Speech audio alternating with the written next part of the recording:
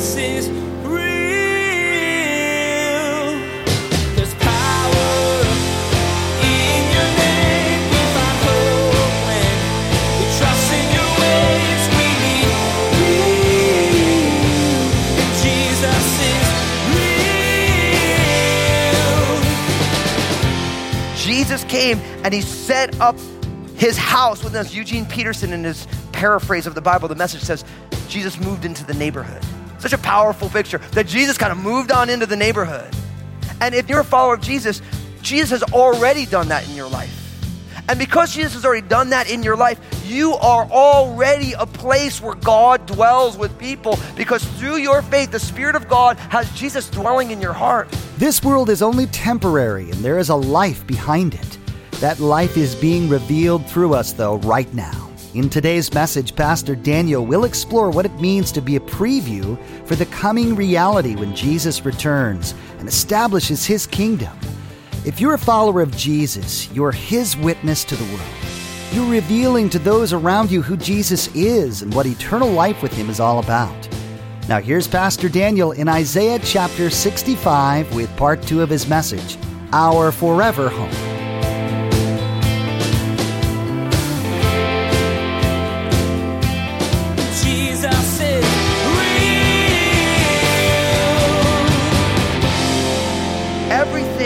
That God created at the beginning will be made new at the end. Now, knowing that these things are temporary, doesn't it change the way we view them now? See, this is why I think this is important, because what goes on is that, like, you ever hear this? There's a little saying that I heard, that if in 5 years it's not going to matter, then don't spend 5 minutes worrying about it right now. But how many of us actually practice that? Can I get anyone want to own that one? Yeah, I didn't think so. Me neither. You know, because in the moment, this thing gets so big. There's so much going on. There's so many variables, and we get ourselves all worked up. But when we start to realize that what's going on right now, there's going to come a day when you're going to have no recollection of it. The memories of it aren't even going to be there anymore. It's not even going to pass through your mind, because God is going to recreate everything in its totality in such a way that this won't even be a memory. And that changes then how we view all that's going on today. Now, of course, not only is it Genesis 1:1, right now here Isaiah 65, but in the very last chapter of the book of Revelation, Revelation 21:1 says this, Now I saw a new heaven and a new earth, for the first heaven and the first earth had passed away, and then there was no more sea. So the idea now is that what happens in meaning God creates heavens and the earth, and then all this stuff goes on. Then by the time you get to Isaiah, there's this looking forward to, behold, I'm creating a new heaven and a new earth. And then by the time you get to the book of Revelation, John's like, I saw the new heaven and the new earth. So you're moving from God has done something, there is a fresh promise, and then there is the consummation. Now, as we continue to read here, we learn something about the reality of this new heaven and new earth, which why I call it a beautiful future. Notice what it says, but be glad and rejoice forever in what I create. For behold, I create, this is verse 18, Jerusalem as a rejoicing and her people a joy, and I will rejoice in Jerusalem and I will joy in my people. See, this beautiful future that God is promising for those who have put their faith and trust in Jesus, that promise is full of a reality of joy. So that's why I call it a beautiful future, because joy is a disposition of the heart that is settled in who God is and knows that no matter what's going on right now, this temporary suffering or this light affliction is but for a moment, as Paul says. That this is temporary, that the issues that you're dealing with right now are truly temporary. And because of that, now your heart rests in the reality that God is in the process of remaking things. Now again, if something is temporary, should we treat it like it's going to be there forever? But isn't that what we do? I mean, I do that all the time. Where it's like I take something that is temporary and I pretend like it's fixed. But then I read a text like what we're reading and I'm like, oh man, God's plan is a place of joy. The people, a joy. Now, what's fascinating also here is that not only do you get a new heavens and a new earth, but you get a new city as well. Now, the concept of the city, that starts right in the beginning of your Bible, back actually in, all the way back in Genesis chapter 4, and then ultimately comes to its zenith in the book of in Genesis 11, the Tower of Babel. See, humanity found really quickly that security and stability will happen when we get together. Of course, the Tower of Babel, they were trying to find security and safety without God, right? And so they start to build this tower. But what's amazing is God knows that we are hardwired for relationship. That's why we gather in community. And the Bible is actually a tale of two cities, because Babylon shows up very early as an example of people gathering together without God as the center, and then God saying, well, I'm going to gather together Jerusalem, the city of peace, and I'm going to dwell there. So community can happen in or outside of Christ, but there is this disparaging reality, and by the time you get to the book of Revelation, guess what? You have Babylon and Jerusalem playing together again. It's amazing. It's like from Genesis to Revelation, you have this idea. And John, in his revelation of Revelation 21, listen to what he says in verses 2 and 3. Then I, John, saw the holy city, New Jerusalem, coming down out of heaven from God, prepared as a bride adorned for her husband. And I heard a loud voice from heaven saying, behold, the tabernacle of God is with men, and he will dwell with them, and they shall be his people. God himself will be with them and be their God. So in this new heaven and a new earth, there's also a new city, this new Jerusalem that's coming down. Now it's beautiful because John uses some really powerful imagery here. First, as a bride adorned for her husband. I mean, that's a beautiful reality. I mean, I just saw my sister Cynthia, who I love so much, and I love what God has done in her life. And as she stepped out, I'd never seen Cynthia in a white gown before, carrying flowers. And it was so beautiful. As Cynthia came on out, Chris, the groom, said, oh, you look beautiful. It was like everyone just going, you're beautiful. And I'm like, oh yeah, this is a wedding day. Give him a round of applause. This is such a beautiful thing. In the same way, when that new Jerusalem, when God brings in this new city, everyone's going to be like, oh, that's beautiful. Right? Because what's beautiful about this city? Listen to what he says.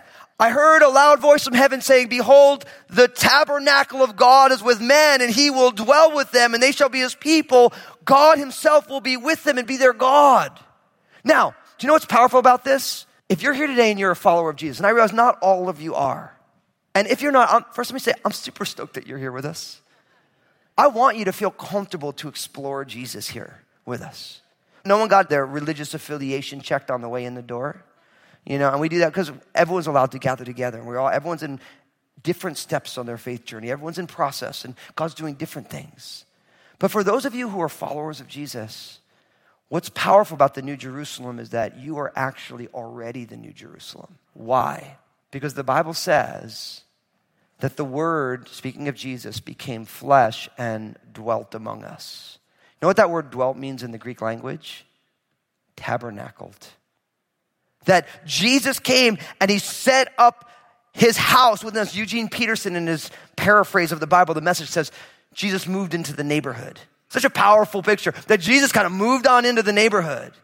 And if you're a follower of Jesus, Jesus has already done that in your life. And because Jesus has already done that in your life, you are already a place where God dwells with people, because through your faith, the Spirit of God has Jesus dwelling in your heart. And so what's beautiful is that you and I, as the people of God, we are a trailer for the feature presentation of the consummation of all things. Now, how many of you guys know what a movie trailer is? So you ever go to the movie theater and show up like 15 minutes late? Oh, you're there on time, but it takes you 15 minutes to get your popcorn and your jujubes, right? But what happens is you show up there, it takes you 15 minutes, you still walk in and you're still 10 minutes early. Why? Because there's all these commercials for coming movies, right? They call those movie trailers. Now, what's fascinating about a trailer is, if you ever sit in a movie theater, now I'm one of those people who I like to sit a little bit towards the back, and I do that because I go to the movie, but I'm really a people watcher. So when the trailer goes on, you can always tell if people like a trailer, if they don't like a trailer, right? Because it's like, and the trailer's over, everyone's like, oh yeah, I gotta go see that. Or when the trailer's going on, if they don't like it, they're just kind of like, right?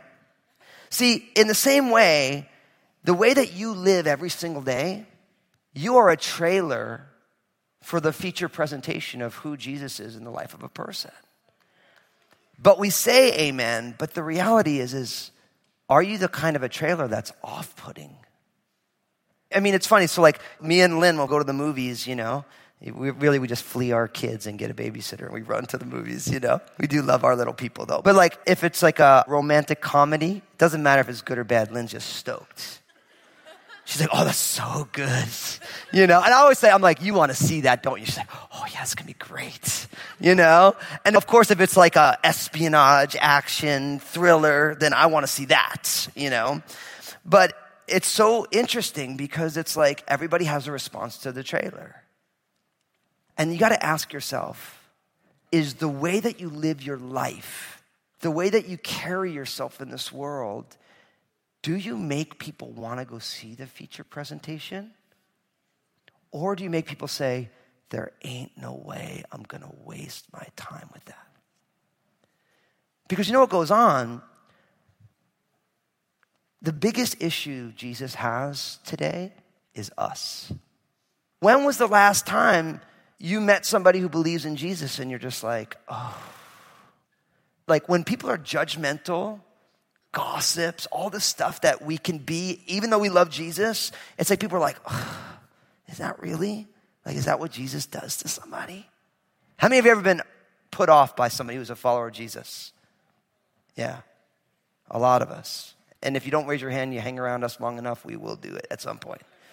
That's why we believe in Jesus in the first place. But it's like, it doesn't justify it. But the idea is we want to make sure that we make Jesus, we tell the reality of Jesus in our lives in such a way that people are saying, I don't know about all that, but that's pretty amazing. And I'm so grateful for all the amazing examples of witness, great trailers of Jesus in my own life. So many people who, just who they are, their humble, steadfast faithfulness, their generosity, their grace that they're experiencing, they're passing along, how much that reminds me of how awesome it is to be a follower of Jesus. When I see someone who's walked with Jesus for a length of time and they go through hardships and the way they abide in the midst of hardships, it reminds me so powerfully of what God can do in someone's life. And I'll be honest with you, as the Crossroads family, my prayer is that all of us are amazing trailers. That our lives and our testimony would make people be like, I need to know more about Jesus. It's like Star Wars trailers. When those things come out, everyone's just like, oh, I can't wait for December, And that's how we should be in the ways that we move through this life, the ways that we carry ourselves. So we begin with this reality that there's this beautiful future coming. And it's a new heavens, it's a new earth, it's a new city. Now, at the end of verse 19 and going forward, look what it says.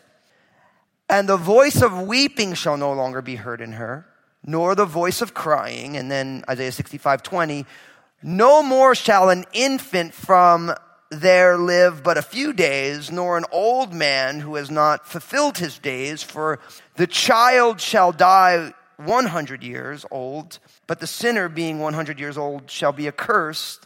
They shall build houses and inhabit them. They shall plant vineyards and eat their fruit. They shall not build and another inhabit. They shall not plant and another eat. For as the days of a tree, so shall be the days of my people. And my elect shall long enjoy the work of their hands. They shall not labor in vain, nor bring forth children for trouble, for they shall be descendants of the blessed of the Lord, and their offspring with them. Now, in giving us details about this beautiful future, we learn that things will be as God intended. That's what we learn in these verses, that things will be as God intended. First, we see at the end of verse 19 that the voice of weeping shall no longer be heard in her, nor the voice of crying. So these outward manifestations of the brokenness of our hearts, that won't be there. And then we get into this whole discussion about ages. No more, verse 20, shall an infant from there live but a few days, nor an old man who has not fulfilled his days. For the child shall die 100 years old, but the sinner, being 100 years old, shall be accursed. See, now, this speaks to the way God intended the original creation, the heavens and the earth that were created in Genesis 1:1, the world that we live in and have had our entire lives in. God's intention was never that there would be death. But on this earth that we live in as it is, death always follows on the heels of life. Whether we like it or not, we're all under this reality that I'm one breath away from the end of this life. And that's not like morbidity, that's just reality, right? Nobody can say for sure how long that they have. And so that is not the way God intended it. Death entered the world when Adam and Eve ate of the tree of the knowledge of good and evil. God said, if you eat of that tree, you will surely die. And Satan says, no, you won't. Nope. It ain't gonna happen. But sure enough, they ate. And in that very day, remember they made their first attempt at fashion, little fig leaves, and God said, no. And an animal died that day. The first time death ever happened was that day when God said, I'm gonna cover you. Wow, that's a picture, of course, of Jesus' work. But this whole idea is, whether it's a child, an infant who dies way too early for whatever, we call it sudden infant death syndrome. We have these things. Whether it's that or an old man who has not fulfilled his days. So whether it's someone who's an infant or somebody who's well advanced in years, this is not supposed to happen. And then he goes on to say, for a child will live to be 100, and even a sinner who's 100 will be accursed. Now, you're like, well, what does 100 mean? So in their culture, you have to realize if you look at lifespan throughout history, in the book of Genesis, people lived a long time. And then very quickly, people began to live much less. As sin became more, it was proliferating and growing through society. Around the time of Jesus, people only lived to be in the upper 20s and the early 30s by and large. That was the lifespan. Now, of course, once you hit the scientific revolution and the advances in modern technology, like people started to learn, like you shouldn't drink water that is freestanding or there's human excrement in it and all these things, and of course you have all these now hand sanitizers that will kill everything, including you, and it's like you have all these things that go on, but it has helped to elongate our lives. So now the average lifespan is in the 60s or so. But, we have people who live much longer. But to live to be 100 in a time span when people live to be 30, 35 years old, that's a huge lifespan. So the idea is that instead of it being that everyone dies, now it's like you're going to live a longer life than you ever imagined. Maybe if that was written today, it would be you'd live to be 200 years old, right? So the idea is that death won't be always following on the heels of life. And not only that, in verse 21 it says, they shall build houses and inhabit them. They shall plant vineyards and eat their fruit. They shall not build and another inhabit. They shall not plant and another eat. So all of this, if you've studied the book of Deuteronomy with us, you found that the blessings of God for the children of Israel is that they would be in a place of safety and stability, that they could plant a vineyard and actually eat of its harvest. They could build a house and actually live of it. But if they rejected God, they would build a house and someone else would live in it. They would plant a vineyard and somebody else would eat of its fruit. So the idea here is that now in this new beautiful future that God has, everything will work the way that it was intended to work.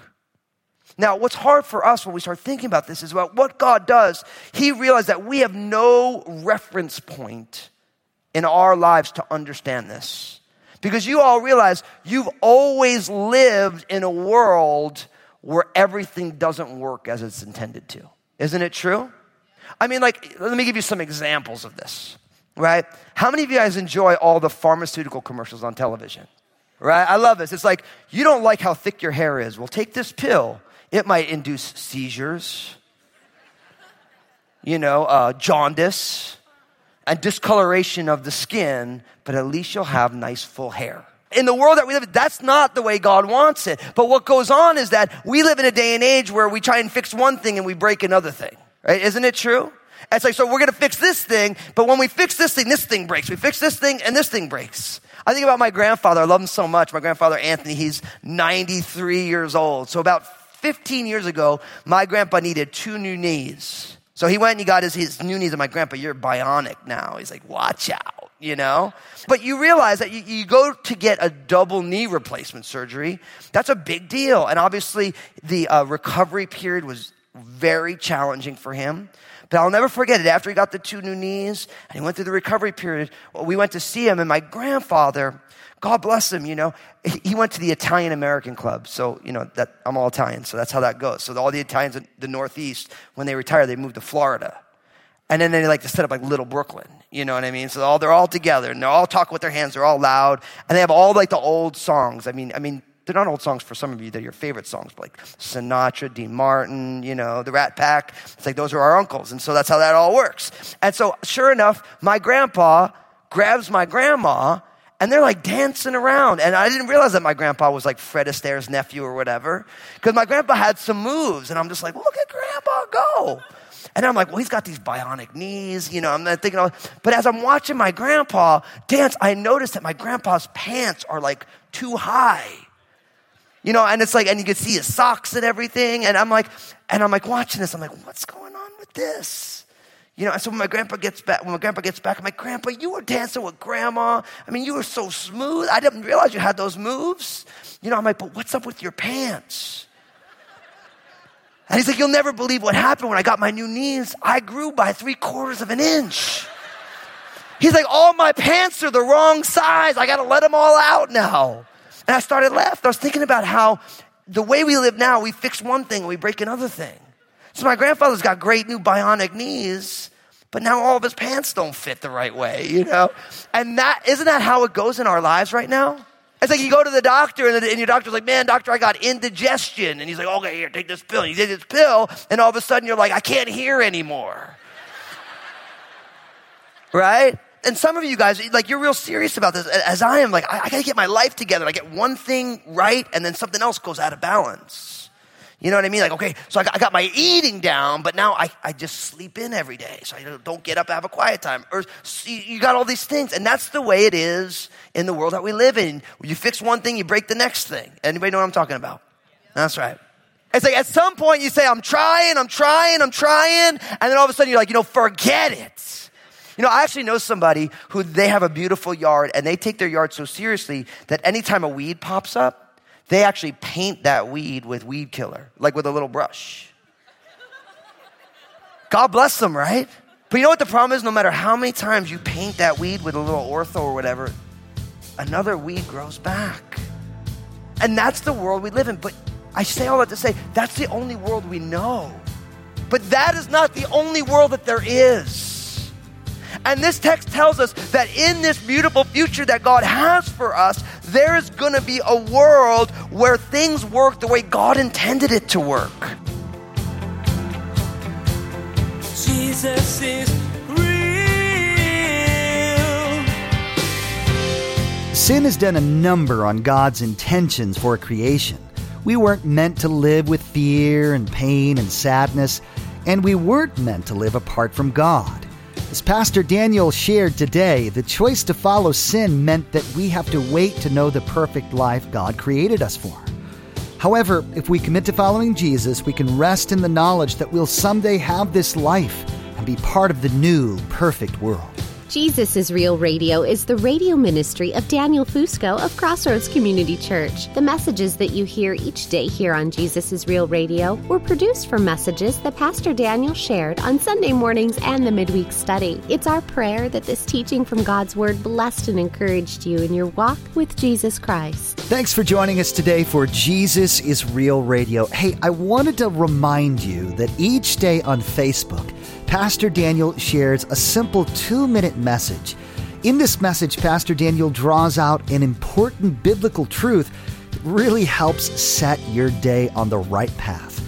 So be sure to follow Pastor Daniel Fusco on Facebook and share these 2-minute messages with your friends and family. Next time on Jesus is Real Radio, Pastor Daniel urges us to develop an eager expectation of the new and better life we know is coming.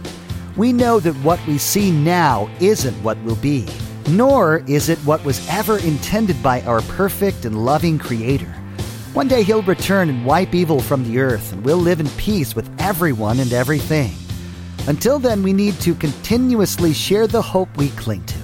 You've been listening to Jesus is Real Radio with Pastor Daniel Fusco of Crossroads Community Church. Pastor Daniel will continue teaching through this series called Echoes. Until then, may God bless.